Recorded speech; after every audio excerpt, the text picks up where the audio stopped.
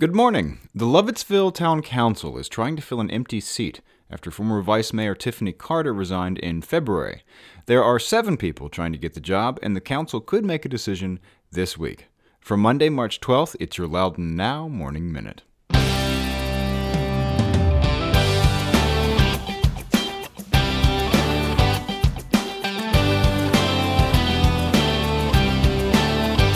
You and thousands of other people listen to the Morning Minute every day. It's trusted, it's personal, and you take it with you wherever you go. So if you've got a business, why not advertise on the Morning Minute and reach the thousands of people listening right alongside you wherever they are? Get in touch at loudounnow.com/advertise or email us at sales@loudounnow.com. That's loudounnow.com/advertise or sales@loudounnow.com.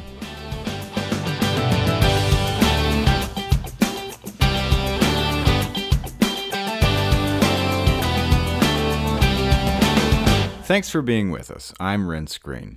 The Lovettsville Town Council has been going through some turnover. Most recently, they've been looking for someone to fill the seat left by former Vice Mayor Tiffany Carter, who resigned in February.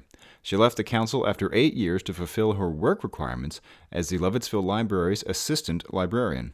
There are 7 people who want her seat on the council. 6 of them originally applied back in January to fill a different empty seat. That seat was vacated by the resignation of Councilman Rob Gentile. Lovettsville Mayor Bob Zoldos said the town would be interviewing those 7 applicants behind closed doors on March 14th and 15th and could make a decision Thursday, March 15th, around 9:30 in the evening. Under Virginia law, the council has 45 days from the time Carter resigned to make an appointment. If they don't pick someone by April 3rd, the circuit court will step in. The candidate they select will serve until June 30th. The candidates: Nick Fredrickson, David Naylor, Richard Them, a life coach with Insight Life, Tony Quintana, a business solutions director at ExoStar, Renee Edmonston, a visual fine arts teacher at Loudoun Country Day School, Matthew Schilling, a technical account manager for Sutherland Government Solutions, and Planning Commissioner Chris Hornbaker. Those last 3 people, Edmonston, Schilling, and Hornbaker, have also filed to be on the ballot for the town council election May 1st. Go to loudounnow.com/morningminute to check out the whole story. In other news, let's just go ahead and do a Lovettsville episode. The Lovettsville Town Council has started working on its budget for the next fiscal year, and it's already looking good for the people living there. Town Manager Sam Finns has proposed a budget that would cut the real estate tax rate for the first time in years and get rid of the trash fees altogether. Finns has recommended cutting the real estate tax rate a penny from 21 cents per $100 of value to 20 cents. That would be a difference of about $36 for the average single-family home in town. If the council approves that, it would be the first tax cut in Lovettsville since 2005. However, it would still have the 3rd highest rate in Western Loudoun, behind Hamilton and Purcellville. And even at that reduced rate, the town would still expect to collect about $10,000 more next year.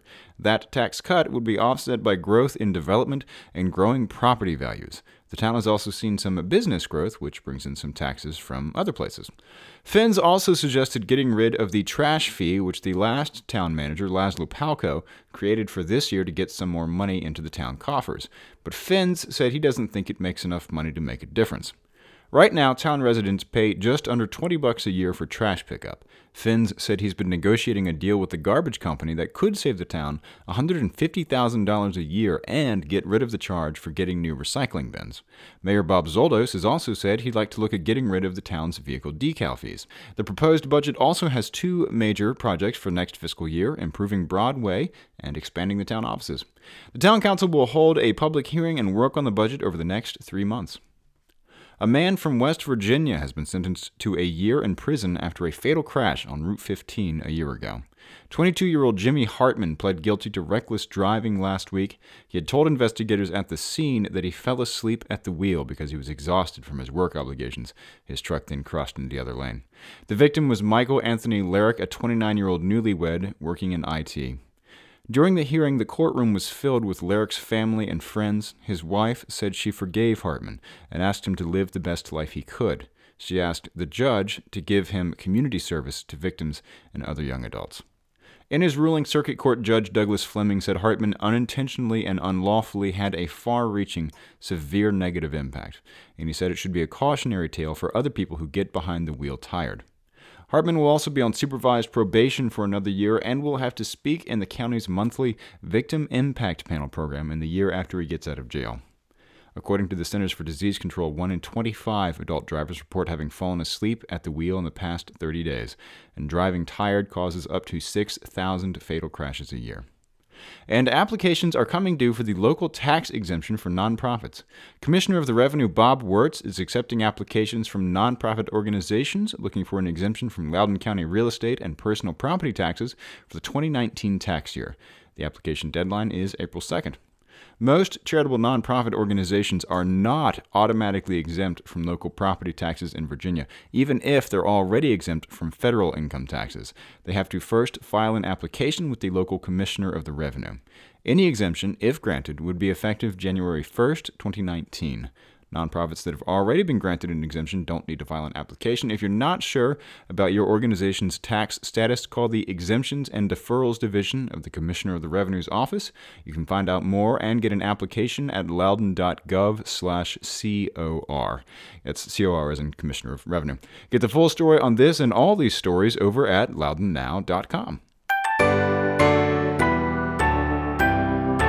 On the Get Out Loudoun calendar tomorrow, Old Ox Brewery will be hosting Science on Tap, Loudoun County Public Library's series for adults to meet, drink, and talk science. This time, Carl Svoboda, group leader at Genelia Research Campus, will talk about how the most far-out scientific advancements help our local economy. It's at Old Ox Brewery tomorrow at 6:30 p.m. Get the details on this event and check out the rest of the events calendar at getoutloudoun.com. And if you like the Morning Minute, breed a new species of Drosophila melanogaster that can talk, and tell your friends how great the podcast is, and subscribe wherever you get your podcasts, and we'll be waiting for you there every morning. Okay, have a great day.